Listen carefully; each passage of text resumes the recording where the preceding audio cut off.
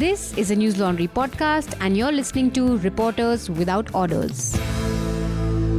Hello and welcome to episode 32 of Reporters Without Orders, a podcast where we discuss what made news, what didn't, and what shouldn't have. This week, we have a journalist from Punjab joining us over the phone. Hello, Aman. Welcome to Reporters Without Orders. Hello. An alum of IIMC Delhi, Amandeep Singh is currently a journalist with the Hindustan Times Group and has 2 years of experience in the media. Also on the panel today, we have Rohan from NL Hindi. Hi, Rohan. Hello. Our special correspondent, Amit. Hi, Amit. Hello. And yours truly, back after being MIA for 2 weeks. Getting straight to the panel. Aman, coming straight to you, I wanted to ask you about the media, regional media's coverage. What do you think has been overplayed by the regional media, or what do you think was underreported? सबसे पहले बात ये होगी कि जो हमने पिछले हफ्ते की अगर reporting regional media Punjab wise देखे तो एक रेफरेंडम 2020 का जो मुद्दा था वो काफी चर्चा में रहा, पर उसको ओवरलैप करके करुणानिधि की डेथ की जो एक स्टोरी हमें मिली, जो दुखदायी घटना थी वो हुई, तो हमें जब वो स्टोरी मिली तो वो ओवरलैप कर गई रेफरेंडम 2020 को। तो पहले मैं आपको वो रेफरेंडम 2020 एक्चुअली है क्या उसको पूरा आपको बता देता हूँ। एक संस्था है सिक्स फॉर जस्टिस और बेसिकली वो कनाडा, यूके और यूएसए में रजिस्टर्ड है। वहां पर उसको as a international advocacy group माना जाता है। तो बेसिकली वो सिक्स राइट्स के अलग अलग मुद्दे उठाती रहती है। जब कभी भी 1984 के राइट्स का मुद्दा हो, इस तरह के मुद्दे उठाती रहती है। अब वो चाहती है कि भारत में, पंजाब में रेफरेंडम करवाया जाए खालिस्तान को लेके। दे वांट कि पंजाब के लोगों को एक बार मौका दिया जाए कि वो चूज कर सके कि भारत के साथ रहना चाहते हैं या नहीं रहना चाहते। इसलिए बड़े पैमाने पर लंदन में एक कार्यक्रम करवाया गया जिसको लंदन डिक्लेरेशन कहा गया, जिसका मेन पर्पस था प्रो खालिस्तानी मूवमेंट को पंजाब में बढ़ावा देना जी। जिसको नेशनल मीडिया ने भी उस तरह कवर नहीं किया क्योंकि भारत सरकार लगातार इंग्लैंड की सरकार पर दबाव बना रही थी कि इससे भारत में हिंसा बढ़ सकती है, अराजकता फैल सकती है, ये तो आप हमारे निजी मामलों का दखल कर रहे हैं। पर इंग्लैंड ने साफ मना कर दिया। डिप्लोमेसी पूरी तरह से फेल हो गई और इंग्लैंड ने इजाजत दी कि वो अपने एक प्रो खालिस्तानी मूवमेंट जिसका मकसद है कि भारत का बंटवारा किया जाए उसके यूज कर सकती है। और भारत सरकार कहती नहीं कि नतीजे हम आपके बंद बिगड़ सकते हैं, जहाँ पर ये हमारे देश के खिलाफ है, और उन्होंने नहीं माना। उन्होंने कहा ये इनका राइट और वो कीजिए, जिसको भारतीय मीडिया उस तरह से नहीं कवर कर पाई क्योंकि it was a diplomacy fail of India. But that is the exact reason जो आप कह रहे हैं कि it should have been covered by the regional media. इसी कारण वो इम्पोर्टेंट हो गया for the regional media. But मेरा आपसे दूसरा सवाल ये है कि जब मेन स्ट्रीम मीडिया ने ही, जैसे आपने कहा कि उसको इतना इम्पोर्टेंस नहीं दिया, तो क्या रीजनल मीडिया से हम ये एक्सपेक्टेशन रखते हैं कि वो स्टिल उस इशू को उठाए? देखिए, बिल्कुल उनको ये कवर करना चाहिए था। आप देखेंगे जब इंग्लैंड के प्राइम मिनिस्टर होते थे मार्गरेट थैचर, तो उन्होंने भी ईस्ट आयरलैंड के लिए कह दिया था कि जो लोग मांग रहे हैं रेफरेंडम का मुद्दा उठा रहे हैं, they are doing a stunt without the status. Bharat सरकार भी यही कर रही है और इंडिया मीडिया भी यही कर रही है। हम कह रहे हैं ये तो आईएस के कुछ लोग कर रहे हैं, ये मुट्ठीभर लोग हैं, तो हम उसको इतना लाइटली ले रहे हैं। We are saying it's just a publicity stunt. पर हमको देखना होगा कि इंग्लैंड अपने लैंड पर एक pro Khalistani movement against India वो मूवमेंट कर रहा है, एक रेफरेंडम की बात को आगे बढ़ा रहा है, जिसका सोशल मीडिया कैंपेन भारत में चलाया जा रहा है। और काफी हद तक असर पंजाब में भी देखने को मिला क्योंकि हमें सोशल मीडिया पर कुछ ग्रुप मिले, हमें व्हाट्सएप ग्रुप मिले जहां पर उनका टाइटल ही रेफरेंडम 2020 उनकी तस्वीरें भिंडरावाले की लगा दी गई, जहाँ फिर रेफरेंडम की मांग में कुछ पंजाब के लोग अपने फोटोज डालने लगे सोशल मीडिया पर, उन्होंने खुलेआम फोटोज डाली। तो भारत अगर उसको सिर्फ स्टंट विद स्टेटस ले देगी तो कहीं ना कहीं गलती भारतीय मीडिया भी कर रहा है। ये सिर्फ आईएएस कर रहा है, जहाँ फिर कुछ लोग हैं जो उसके पीछे हैं, तो हमको उसको ज्यादा सीरियस लेना होगा कि हम कहाँ फेल हो रहे हैं। एटलीस्ट भारतीय मीडिया को प्रेशर, नेशनल मीडिया को प्रेशर डालना होगा कि इंग्लैंड इस तरह से अपनी जमीन को ऐसी मूवमेंट के लिए ना यूज करने दे। मुझे एक थोड़ा इस टॉपिक से हटके आपसे एक सवाल ये था अमन कि किस हद तक mainstream media regional media के लिए ट्रेंड सेट करती है, या किस हद तक वो ये डिटरमाइन करती है कि क्या आगे का न्यूज साइकिल होगा? हर रीजनल मीडिया में ये होता है कि आप एक लैंग्वेज जानते हैं तो कहीं ना कहीं वो आपका यूजर जो आपको आप वेबसाइट देखता है, टीवी चैनल देखता है, उसको इंग्लिश भी आती है, उसको हिंदी, साथ में एक लैंग्वेज आती ही आती होगी। तो उसका इंटरेस्ट रहता है कि वो English news channel, English news website पे टॉप स्टोरी क्या है, या कोई Hindi news channel top story क्या कर रहा है, वो डिबेट शो किस पे चला रहा है। तो कहीं ना कहीं वो इंटरेस्ट तो थोड़ा अमेंड कर देती है लोगों का, भले आप रीजनल मुद्दे उठा दे, पर रीजनल मीडिया की अपनी कमजोरियां हैं कुछ, जिसकी वजह से वो नेशनल मीडिया के आगे उतना नहीं टिक पाता। Okay, Amit, do you want to comment on this? Aman, 12 तारीख को लंदन में था ना ये, लंदन जी हाँ जी, 12 तारीख को लंदन के एक जगह पर हुआ है ये, और वहां पर कहा जा रहा है काफी संख्या में लोग शामिल हुए। इस पर पंजाब के सीएम ने कह दिया कि ये तो आईएएस के हाथ खींचे है इसको। और पंजाब की डिप्टी चीफ मिनिस्टर जो पुराने थे, फॉर्मर थे अकाली दल के प्रेसिडेंट, उन्होंने कहा कि ये लोग तो पंजाब आएंगे नहीं, तो इससे क्या मतलब है, वो करते रहे। ये इसलिए भी एक सवाल उठता है कि जैसे कनाडा में पूरी एक राजनीति चल रही है सिख समुदाय की, और इस वक्त पंजाब या भारत के जो अधिकारी हैं वो बहुत सारे ऐसे सिख संस्थान हैं जहाँ पे भारतीय अफसरों की या जो यहाँ के नेता हैं या रिप्रेजेंटेटिव्स जो हैं उनकी एंट्री बैन है। दूसरे तरफ ये लंदन डिक्लेरेशन की जो आप बात कर रहे हैं, पिछले 1-1.5 महीने से पूरा इसका कैंपेन चल रहा था। तो कनाडा में कुछ लोग हैं या एक्टिविस्ट हैं, ब्रिटेन में कुछ लोग हैं एक्टिविस्ट हैं, वो लोग ये पूरा मूवमेंट बना रहे हैं, लेकिन इसका ज़मीन पे पंजाब में जिसके लिए एक सेपरेट स्टेट की बात हो रही है, मांग हो रही है, क्या वहाँ पे अभी भी लोगों में, युवाओं में और या फिर पुरानी पीढ़ी में वो सोच है कि उनको खालिस्तान चाहिए, या खालिस्तान एज अ कॉन्सेप्ट अब एग्जिस्ट करता भी है पंजाब में? ये एक सवाल है। हम यहीं पे गलती कर रहे हैं कि हमें लग रहा है कि ग्राउंड पर कुछ है नहीं, जहाँ पे मैं सवाल पूछ रहा हूँ, क्या ऐसा है ग्राउंड पे? एक्चुअली में हमने जो महसूस किया तो उसमें पाया कि कुछ हद तक वो अपने मकसद में कामयाब हुए। लगभग ही अगर वो चाहते थे कि हमें 5,000 लोग मिल जाएं, तो एटलीस्ट उन्होंने 1,000 लोगों के अपनी तरफ खींचा, क्योंकि काफी गिरफ्तारियां पंजाब में पहले कर ली उस रेफरेंडम से पहले कि पंजाब में कोई मूवमेंट न चलानी शुरू हो जाए। उससे पहले भी एक सोशल कैंपेन, हायरिंग शुरू की गई थी पंजाब में सिक्स फॉर जस्टिस की तरफ से कि आप रेफरेंडम जो लंदन का डिक्लेरेशन है उसके लिए हम हायर कर रहे हैं 50 जर्नलिस्ट इन पंजाब। तो तब भी लोगों को गिरफ्तार किया गया पंजाब के। इसका मतलब ये है कि कुछ हद तक ग्राउंड पर भी कुछ ना कुछ तो है, लेकिन आप बिल्कुल डिनाई नहीं कर सकते कि सिर्फ मुट्ठी भर लोग हैं, मतलब कुछ इम्पैक्ट तो है, क्योंकि सोशल मीडिया पर आप देखते हैं जब तो काफी हद तक लोग पोस्टर लेके खड़े हुए हैं जिनको गिरफ्तार किया जा रहा है, लोगों को बैनर यूज करने के लिए गिरफ्तार किया जा रहा है, या फिर व्हाट्सएप की वजह से गिरफ्तार किया जा रहा है, या फिर ऐसे गिरफ्तार किया जा रहा है, क्योंकि ये तो करते हैं या इनका पता है। एक और सवाल है कि मुझे ध्यान है कि आम आदमी पार्टी के एक एमएलए नेता ने पंजाब में डिक्लेरेशन 2020 पे कुछ बयान दिया था, वो राष्ट्रीय मीडिया ने भी उठाया था, चाहे अंग्रेजी चैनल हो या हिंदी के चैनल या अखबार हो। और बड़ा आश्चर्य होता है कि आप कह रहे हैं कि 12 तारीख को जब एक्चुअली लंदन डिक्लेरेशन हुआ तो उसकी कवरेज नहीं हो पाई। तो क्या लगता है कि एक लोकल कंट्रोवर्सी की ज़रूरत थी इस तरह के मुद्दे पे खबर लिखने के लिए या उसको कवर करने के लिए? हमें यहाँ पर अभी देखना होगा कि हमने उसको, क्योंकि हमने उसको कवर किया तो किस तरह कवर किया। हमने उसको कवर किया कि ये तो मुट्ठी भर लोग हैं, जहाँ आईएएस का पीछे हाथ है, तो हमने अपना जो हम सेफ जोन था उसी की तरह उसको कवर कर लिया।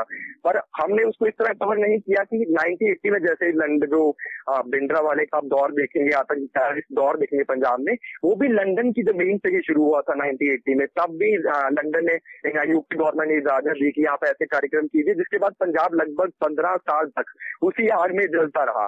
तो अभी भी वही हो रहा है। इंग्लैंड इजाजत दे रहा है कि आप ऐसे समारोह कर लीजिए, भारत सरकार दबाव बनाना चाह रही है, लेकिन भारतीय मीडिया कहीं ना कहीं उसको अलग कवर कर रही है। हमारी डिप्लोमेसी इस मुद्दे पे फील हो रही है कि गवर्नमेंट प्रेशराइज हो कि वो स्टेप उठाएंगे, फिर वही 1980 वाला दौर हो सकता है 10 साल बाद वापस आ जाए।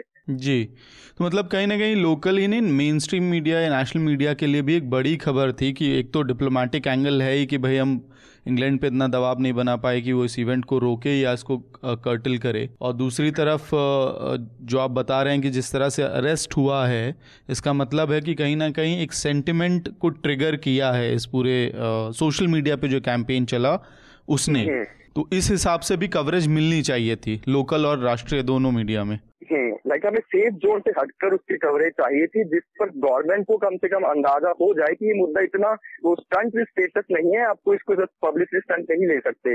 अगर लोग इकट्ठे हो रहे हैं या फिर लोग एकजुट हो रहे हैं तो आपको समझना होगा कि अगर आप एक देश के खिलाफ किसी और देश की जमीन को यूज किया जा रहा है तो ऑफकोर्स आपको उसको उसी तरीके से लेना होगा। आप सेफ जोन से तब तो आपको मीडिया को बाहर निकलना होगा। अमन, मैं ये जानना चाह रहा हूँ कि अभी जब 2-4 महीने पहले जब जस्टिन ट्रूडो कनाडा के प्रधानमंत्री भारत आए थे तो उस समय कोई भी भारतीय मतलब गवर्नमेंट का कोई डेलीगेट उनको रिसीव करने नहीं गया, और जिस तरीके से उनके साथ बिहेव हुआ था एक डिप्लोमेटिक रिलेशन के लिए भी वो चिंताजनक था। तो और जिस तरीके से उन्होंने उनके अटायर पे बहुत सारे सवाल उठे थे कि वो पंजाबी ड्रेसअप में हैं, और बहुत सारे पंजाब के लोग भी कनाडा में रहते हैं। तो ये आग रेफरेंडम 2020 अचानक हुई है या पहले से ये चल रहा था और अब ये ट्रिगर हो रहा है? काफी लोग 1980 का जब दौर था, जब टेररिस्ट का दौर पंजाब में कहा जाता है, जहाँ पे जिसको पंजाबी में खाड़कूवाद बोल दिया जाता है, उस दौर में काफी लोग माइग्रेट करके कनाडा, अमेरिका और यूके में चले गए। तो वहां जाकर वो धीरे धीरे एस्टेब्लिश हुए, उन्होंने व्यापार खड़ा किया, वो पॉलिटिक्स में आए।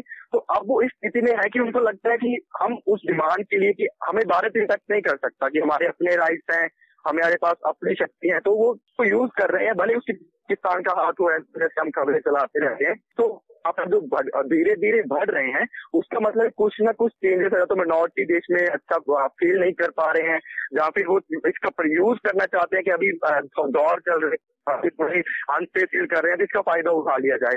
तो वो लोग 1980-90 पर अब वो देख रहे हैं कि अब अच्छा मौका है हमारे पास।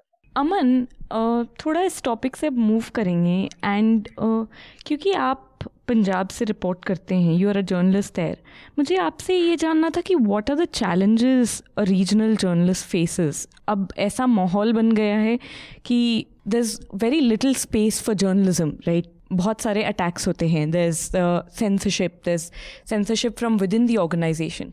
तो क्या ये प्रेशर्स रीजनल जर्नलिस्ट भी फेस करते हैं, एंड आप और क्या क्या चैलेंज फेस करते हैं? सबसे पहला चैलेंज तो अब एडिटर खुद हैं। देखिए कि पहले हम एज एडिटर को एज अ ग्रेट जर्नलिस्ट देखते थे, पर आज हम उसको उस तरह नहीं देखते। आज हम उनको as a mouthpiece of the company देख सकते हैं। उनको सिर्फ न्यूज को नहीं देखना है, उनको कोस्ट सेविंग्स को देखना है, उनको बजट को देखना है, उनको न्यूज पर किस तरह का पॉलिटिकल प्रेशर पड़ रहा है वो देखना है। वो सिर्फ एक ब्रांड रिप्रेजेंटेटिव ना होकर वो ऑपरेशनल और कमर्शियल इशू पर भी ध्यान देते हैं। तो हमारे पर भी वही दबाव रहता है कि हमें अगर किसी स्टोरी को करना है तो हम जिस जगह पर काम कर रहे हैं वो इसको कितना अमेंड करेगी, जहाँ पर एडिटर हमें कहेगा कि हम इतना क्रिटिसिज्म इस न्यूज में किसी का नहीं करेंगे, हमें किस न्यूज को क्या एंगल देना है। जहाँ फिर वही होता है कि पॉलिटिकली ओन्ड है, जहाँ पर वो बिजनेस माइंडेड है। जो पॉलिटिकली ओन्ड है तो सिंपल सी बात है, वो पहले आप ये कर सकते हैं। अगर वो बिजनेस माइंडेड है तो उनका सीधी बात है कि उनको बिजनेस को लेकर चलना है। वो आपको ये नहीं कहेंगे, डायरेक्टली नहीं कहेंगे कि आप ये ना करिए वो ना करिए, पर एडिटर पर तो वो दबाव रहता है क्योंकि उसको और चीजें भी देखनी है। एज चाहिए उसको गवर्नमेंट को, अगर आप प्रिंट में काम कर रहे हैं, अगर आप डिजिटल में काम कर रहे हैं तो रीजनल मीडिया को फिर इंग्लिश और हिंदी लैंग्वेज से भी दबाव देखना पड़ता है। तो आपको काफी चीजें हैंडल करनी पड़ती हैं, ओवरऑल प्रेशर रहता है उसका। तो और आपने पहले ये भी मेंशन किया था कि जब आप बाहर जाते हैं फील्ड पे, so caste is also a challenge. आप उसके बारे में और बताना चाहेंगे? जी बिल्कुल। लाइक कि अगर आप एक जट कम्युनिटी डोमिनेट है, तो अगर कोई दलित पंजाब में अगर रिपोर्टिंग करना चाहता है तो हो सकता है कि पुलिस वाला कोई या फिर कोई उसको नेता उसको उस तरह ना ले, क्योंकि मोस्टली पंजाब की जो मीडिया है वो जट डोमिनेटेड है। अब जितने भी टॉप जर्नलिस्ट देखेंगे, जहाँ एडिटर्स देखेंगे, जहाँ तो वो शर्मा होंगे, जहाँ फिर वो जट कम्युनिटी से होंगे। तो जो दलित कम्युनिटी है उनको जब बिल्कुल ही थोड़ा सा, जब आपका ही नाम आता है, जब बहुत छोटे लेवल पर होते हैं कि सिटी लेवल के रिपोर्टर्स हैं, और वो सिटी लेवल के रिपोर्टर्स सब घटनाएं भी आती रहती है। पिछले 1 साल पहले आपने एक न्यूज सुनी होगी, एक दलित रिपोर्टर को पेशाब पिला दिया गया था। तो आप वही इस तरह के देखेंगे कि जब वो कास्ट का सिस्टम आ जाए, आप जट कम्युनिटी से हैं तो शायद पुलिस वाला भी आपको न्यूज देने में अच्छा समझेगा। अगर आप दलित से हैं तो वो आपको उस तरह से नहीं लेगा, वो लेगा कि ये क्या कर लेंगे, क्योंकि उनको पता है कि जो ऊपर बैठे हुए हैं वो उनके दोस्त हैं, वो जट कम्युनिटी से हैं। तो कास्ट सिस्टम बहुत गहरी तरह से रहता है यहाँ पर भी। Rohan actually has a comment on this. वो तो हिंदी मीडिया में भी कास्ट को लेके है, हमें मतलब ये नई जानकारी मिलेगी पंजाब मीडिया में भी कास्ट को लेके इस तरीके की चीज़ें हैं। सो अमन, बिफोर यू गो, क्या आप अपना रिकमेंडेशन शेयर कर सकते हैं? हाँ जी बिल्कुल, मैं एक मूवी सजेस्ट करना दूंगा जो अभी पिछले 1-2 हफ्ते पहले शायद रिलीज हुई है, मुल्क। और वो मूवी जैसे अब हम देश में देख रहे हैं, वो काऊ का मुद्दा, हिंदू मुस्लिम का मुद्दा, तो भले आप उसकी एक्टिंग या किसी और एंगल्स को मत देखें, लेकिन word first one time watch वो मूवी बिल्कुल है। और अब मैं चाहूंगा कि सभी एक बार वो मूवी मुल्क, क्योंकि मुझे पर्सनली बहुत पसंद आई, तो आप लोग सभी जरूर उसको देखें, एटलीस्ट हमारे व्यूअर्स भी उसको देखें। Thank you so much Aman, thank you for your recommendation and thank you for joining us on this podcast. Okay, coming back to the panel. So, Rohin and Amit, quite a lot, I have said this before as well, quite a lot has happened over the last podcast. Karunanidhi passed away. Somnath Chatterjee passed away. Kejriwal was charged with assault on the Delhi Chief Secretary. Umar Khalid was shot at, which according to two Hindi papers, it's still being investigated. Uttarakhand High Court became the legal guardian of cows in the state. So, and more has happened. So, beginning with you, Rohin, what did you think was overplayed? What did you think was underreported? And of course, there was that comment that our Prime Minister made about converting smell from gutters into usable gas.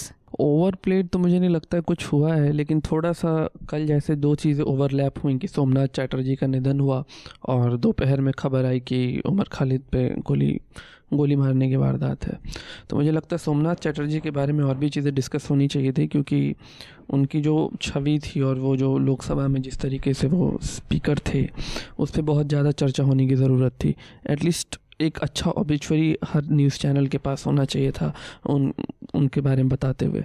इस बीच मुझे लगता है कि एक बहुत बड़ा मुद्दा है जो ख़ास करके दिल्ली, मुंबई और जो भी कॉस्मोपॉलिटन सिटीज़ इंडिया में जैसे डेवलपमेंट का मॉडल है और जो कॉस्मोपॉलिटन सिटीज़ डेवलप हो रहे हैं, उस सेंस में देखा जाए तो इन सारे शहरों में रेंट का लेके एक बहुत बड़ा मुद्दा है कि जो माइग्रेंट्स आते हैं, जो स्टूडेंट्स आते हैं, उनको रेंट से सबसे बड़ी समस्या है।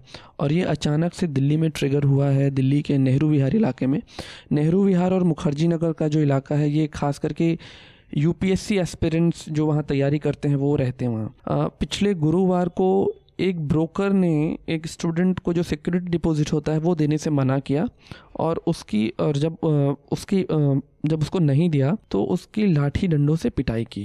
ब्रोकर ने उस स्टूडेंट को झाड़ू, चप्पल, लाठी डंडे सबसे पिटाई की।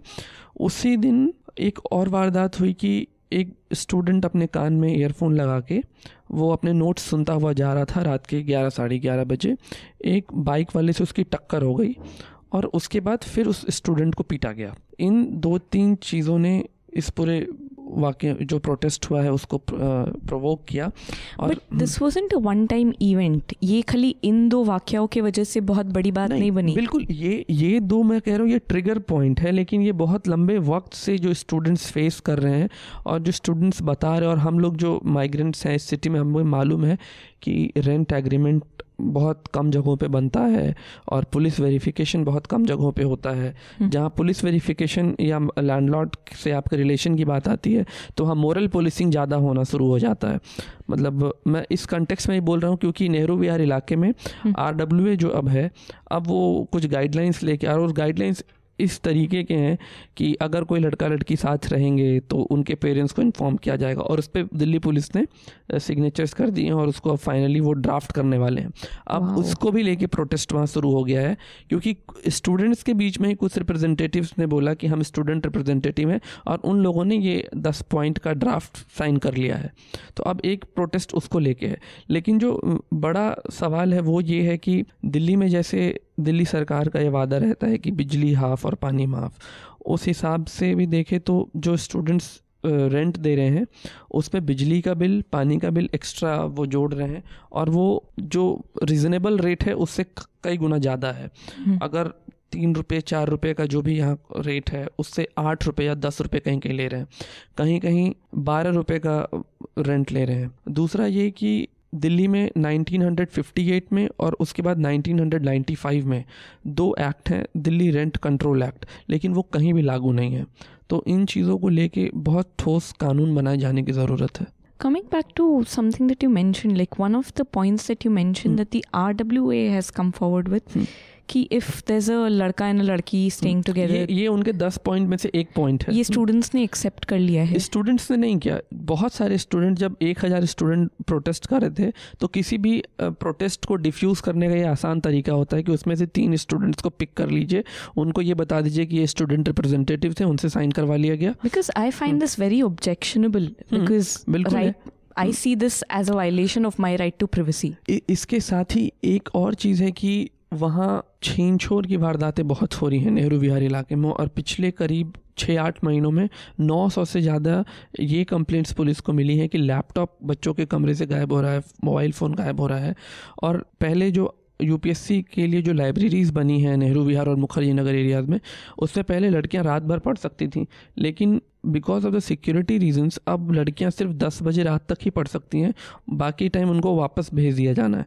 लड़के पढ़ सकते हैं लेकिन लड़कियां अब लाइब्रेरीज़ में नहीं पढ़ सकती हैं। And not just about in the libraries. I was watching one of the news channels which were covering the police being there.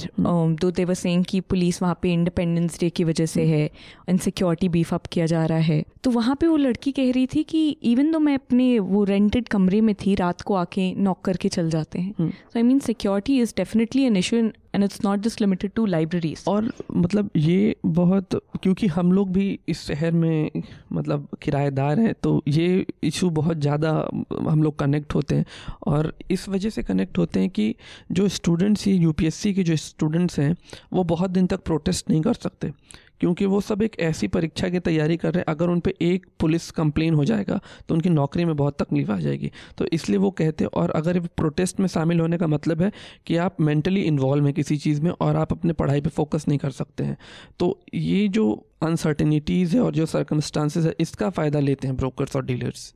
Here I would also like to take the opportunity to plug Rohin's piece, the link for which will be below. Rohin, आपने इस पे एक report किया है, so you'll find the link below. Amit, आप भी किराएदार हैं दिल्ली में, क्या आपने भी ऐसे प्रॉब्लम्स फेस किए हैं?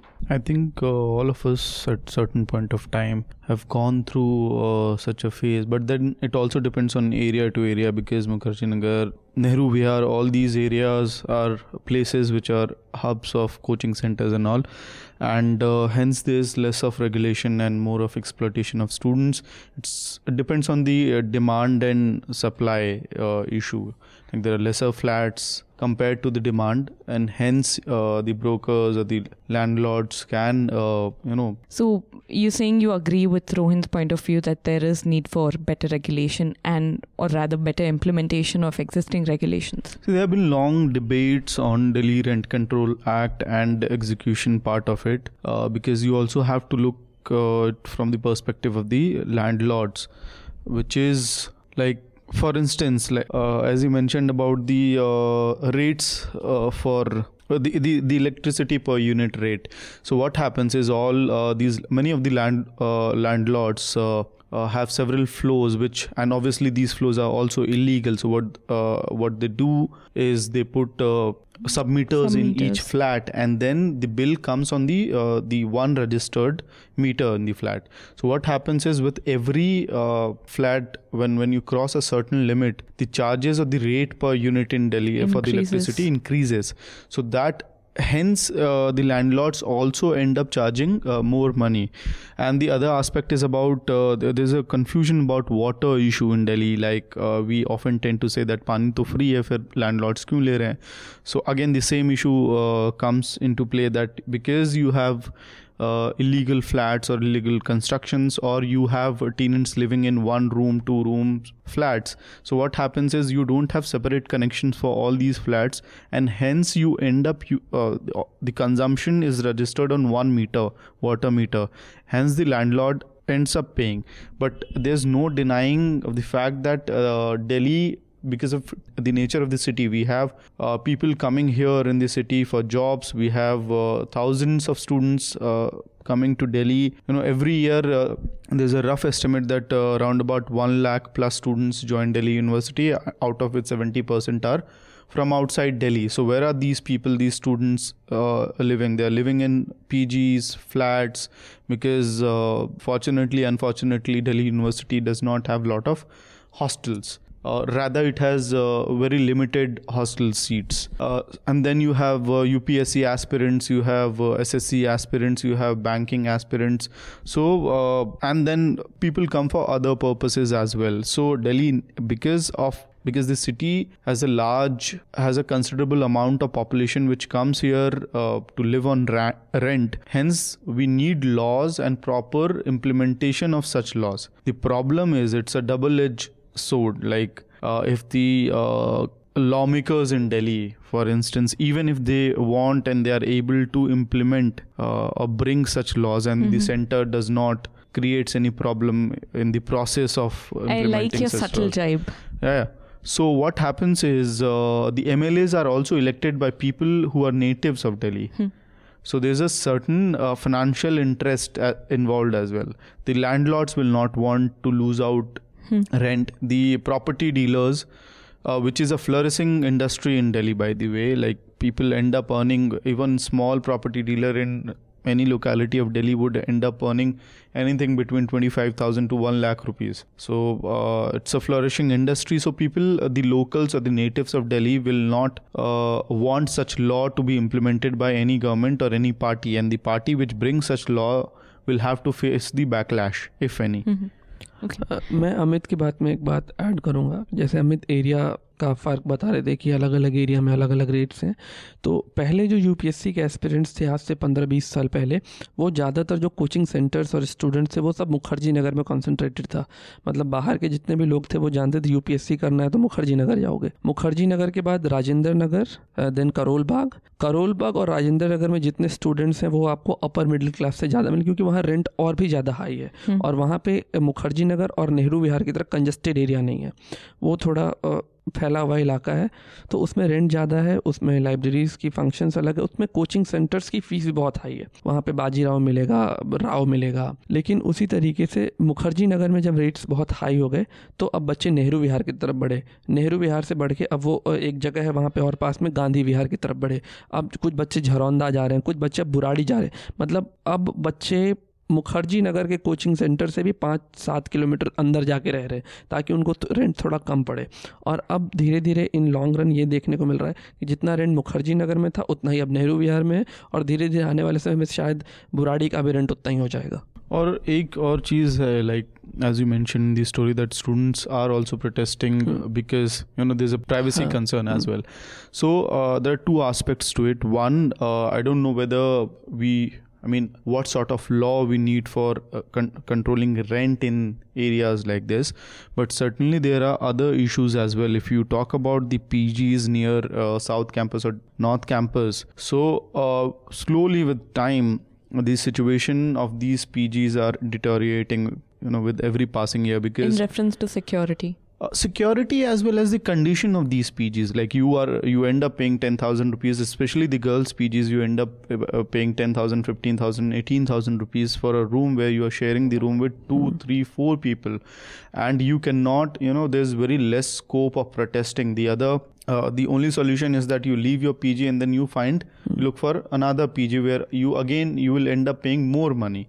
So there's no control or there's no law that in a certain space how many beds can be kept, how many washrooms need to be there. Now we are addressing the nitty-gritties, which is something that the lawmakers have to come up with, which would be a comprehensive law. It is a task for them, and it is a difficult task. Like, it's not easy to come up with a law the point is, when we are reporting on such issues, it was not given apt amount of coverage. I think NDTV was one channel which made protest ko cover, which covered the protest properly, but then these issues also needs to be discussed. Absolutely. इसमें मैं नेहरू विहार का वो economics बताना चाह रहा हूँ जो मुझे स्टूडेंट ने समझाया. मान लीजिए आप एक स्टूडेंट हैं और आपको कमरा चाहिए नेहरू विहार एरिया में पर्टिकुलरली, तो किसी भी घर में, जैसे आप दिल्ली के बाकी एरिया में जाएंगे तो आपको मकान पे टूलेट का बोर्ड मिलेगा या वो पर्चा जो लगाते हैं. नेहरू विहार इलाका में आपको कहीं भी वो टूलेट का पर्चा नहीं मिलेगा. वो टूलेट का पर्चा जहाँ पे मिलेगा वो ब्रोकर का नंबर होगा उस पर, तो आपको सीधे ब्रोकर से कांटेक्ट करवाएगा, मकान मालिक से नहीं. ब्रोकर आपको एक कमरा दिखाने का 5 से 7 हज़ार रुपये लेते हैं. मतलब जितना भी आपका रेंट होगा 1 महीने का, उसका हाफ वो ब्रोकर लेगा और वो 1 टाइम पे होगा। उसके बाद आपको 2 महीने या 1 महीने का सिक्योरिटी डिपॉजिट देना होगा और पहले महीने का रेंट आपको एडवांस देना होगा। मतलब अगर आपका कमरा 10,000 रुपये का है तो 5,000 आप ब्रोकरेज, 10,000 1 महीने का सिक्योरिटी, तो मतलब आपके पहले महीने का खर्चा सिर्फ रहने का 25,000 है। तो किसी भी स्टूडेंट के लिए और पेरेंट्स के लिए ये बहुत डिफिकल्ट है। Coming to Amit, what did you think was over reported और what did you think did not receive sufficient coverage? As we mentioned in the beginning, the attempt at Umar's life, it was given apt amount of coverage, I guess. But I just wanted to refer to this incident that it also happened. I think I'm still on the fence about the amount of coverage it should have gotten. But 3 leading English dailies put it on the front page, except HT. 2 leading Hindi dailies put it on the front page, though their reportage is so oversimplified. I'm actually not sure what they put in the report. Treatment can be talked about, but then Absolutely. I think one thing which we missed, and while the social media went crazy about it, it went viral, and everyone was kind of showing their creativity with the Prime Minister's speech on the biofuel day. I'm not going into the scientific aspects of whether it's possible or not possible, because my science would be as bad as anyone on the street who has no connections with science and academia for that matter, and also because I had no interaction with science per se in terms of understanding or reading or studying after 10th. Okay.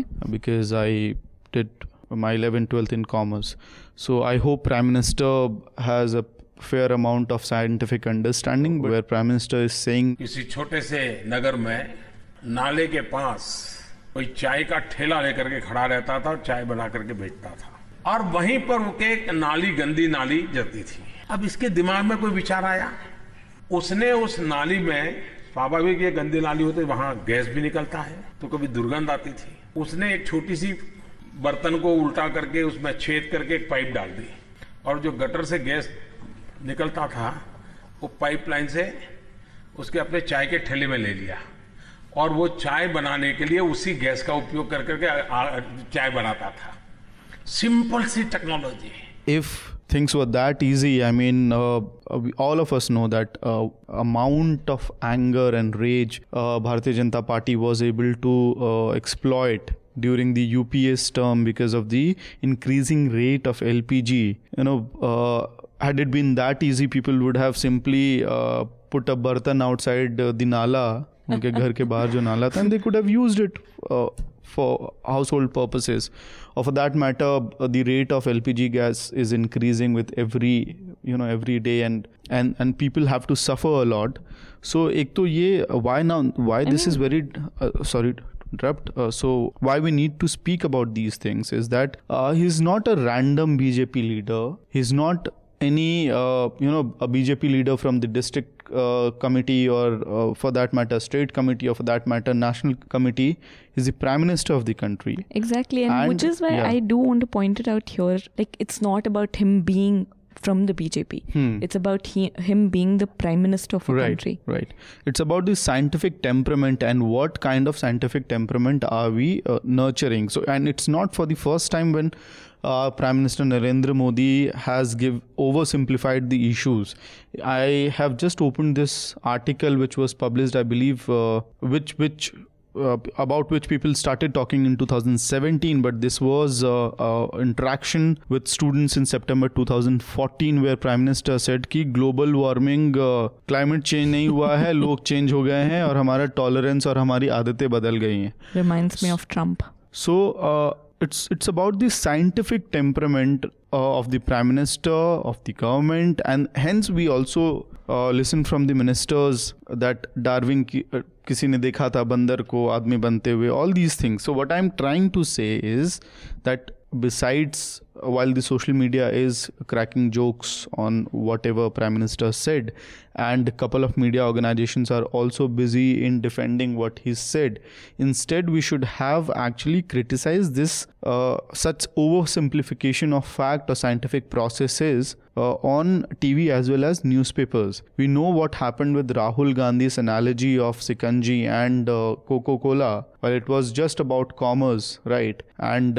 he was trying to make people understand about the banking system in the country. Here, science is not that easy that you can oversimplify things like this. What I'm getting from what you're saying is there a bias in the media in terms of reporting on, or rather criticizing Modi? I mean, I can't comment on whether there's a bias or not, or channels or newspapers are but little... that is what you're pointing out. No, I'm just saying that we could have actually, kind of at least not ignored this fact, and we could have, instead of fact-checking or defending Prime Minister's statement, we could have actually said that, boss, this is not the first instance he has spoken or oversimplified issues related to science and environment. Put out all those things at one place and also make people understand, because what happens is very often in our WhatsApp groups where we have our uncles, aunties, masis and all, such kind of jokes or WhatsApp forwards. This would have led to the dialogue, or rather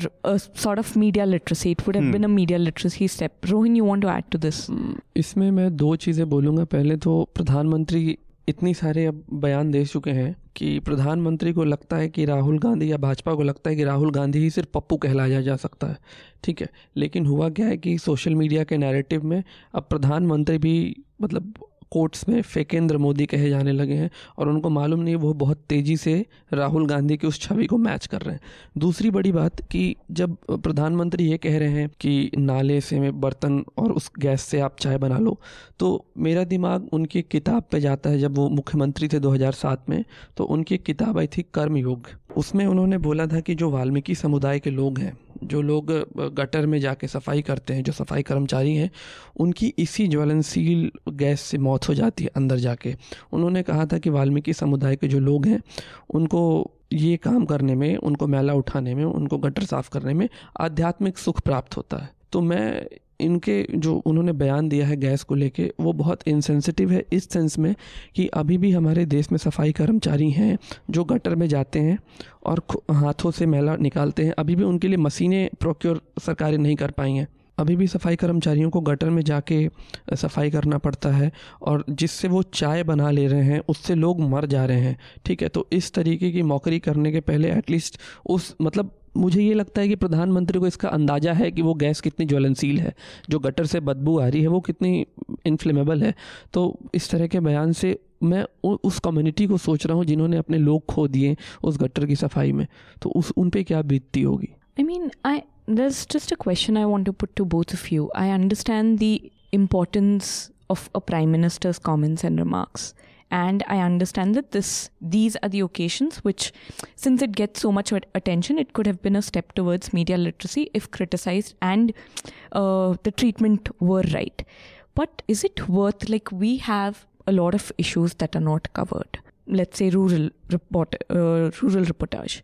But so is it even worth calling out things that we know do not hold any value or do not make any sense or are just rhetoric? It's worth calling out when the Prime Minister of the country is saying such things, because it also gives legitimacies to such rural or urban myths. And it comes down to the scientific temperament of the country, of the government. And remember, India is not an island. We are living in a globe where there are a number of countries, and what kind of image are we sending right out to the world? That what's if the Prime Minister is using such kind of definitions and understandings, is sharing such kind of ideas. But doesn't this reduce, or wouldn't this reduce the media's role to simply fact checking what is happening? What's wrong in that? In this time, in days like this, I think we also have the responsibility to call out that this is wrong and what exactly it means. Like for instance, the articles which were published on Ask India Today and NDTV, they spoke about the entire mechanism but the mistake I think was, or rather what I found problematic was a very cheeky way to play smart, that they fact checked, but they did not say that Prime Minister was wrong in saying XYZ things. Anyway, as far as media coverage is concerned, I wanted to mention that the Uttarakhand High Court became the legal guardian of cows, and I was actually expecting that this would play up, because this is the kind of reports that we have seen when a report is about cows. We would see just it being played up, it being overplayed. Just to give some context, what the High Court invoked a parents' patriot doctrine, which gives the state, regarded as the sovereign, basically the right to provide protection to those who are unable to take care of themselves. Like a very basic question, I was wondering, what about others? It will slightly go into the whataboutery, but what about others who are actually not able to take care of themselves? But this is something I thought was missing in the media. Do either of you want to comment on this? Okay. So there is one more issue which I thought got a lot of attention, at least on one channel, and it's been a trend, but it's also disturbing when and what they are saying. On Z News, we have a particular segment in the evening which I think the people in the country need to come out in public on social media, and also they need to approach the NBA for that matter with complaints. Like, which is this a particular show that you're talking about? It's the timing rather. I mean, after 4 p.m. in the evening till whatever time the channel talks about, how is it possible that every day particular news anchor, rather a bunch of news anchors, speak on issues or talk on issues related to the Muslim community and the Maulanas, the fatwas.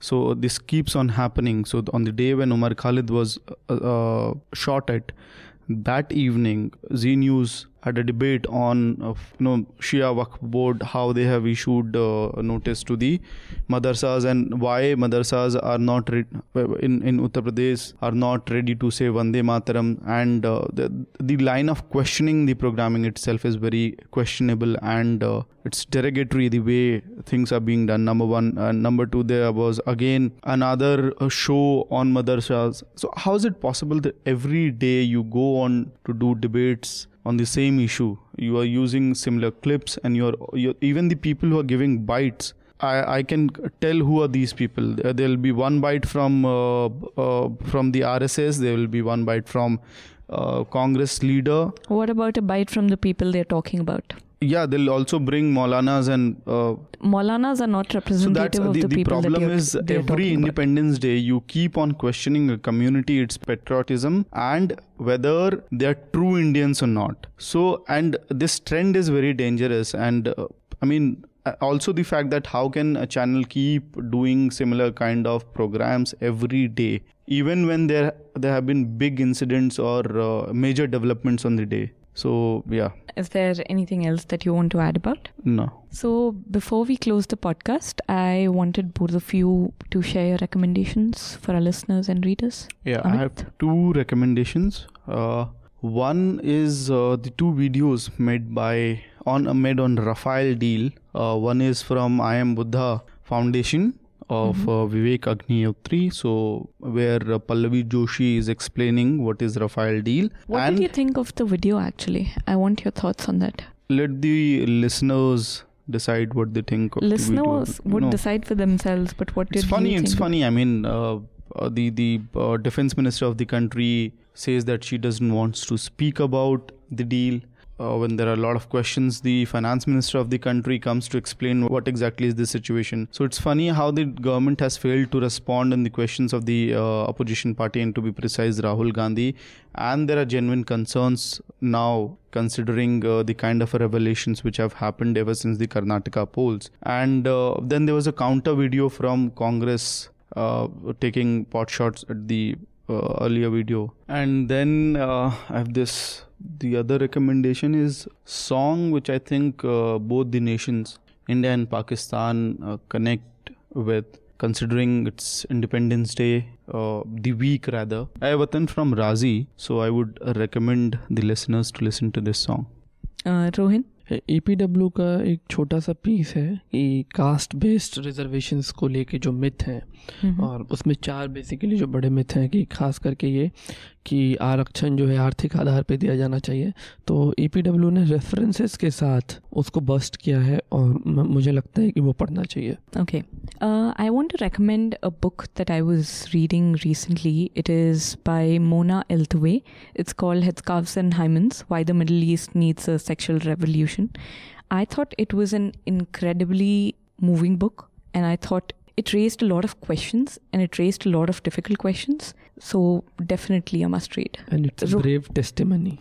It's a brave testimony. I see Rohin nodding his head. So ABP has done this survey on Chhattisgarh, Madhya Pradesh and Rajasthan. And somehow the media has missed the survey. We are not talking about the survey. How, I don't know. But the facts of the survey is that BJP, according to this survey done by ABP and CSDS, I guess, C-Voter, sorry. According to this survey done by ABP and C-Voter, BJP is losing Madhya Pradesh, Rajasthan and Chhattisgarh to Congress. I was actually very surprised not to see it getting a lot of coverage. So I think possibly, we know why possibly the media failed to cover it or just ignored it.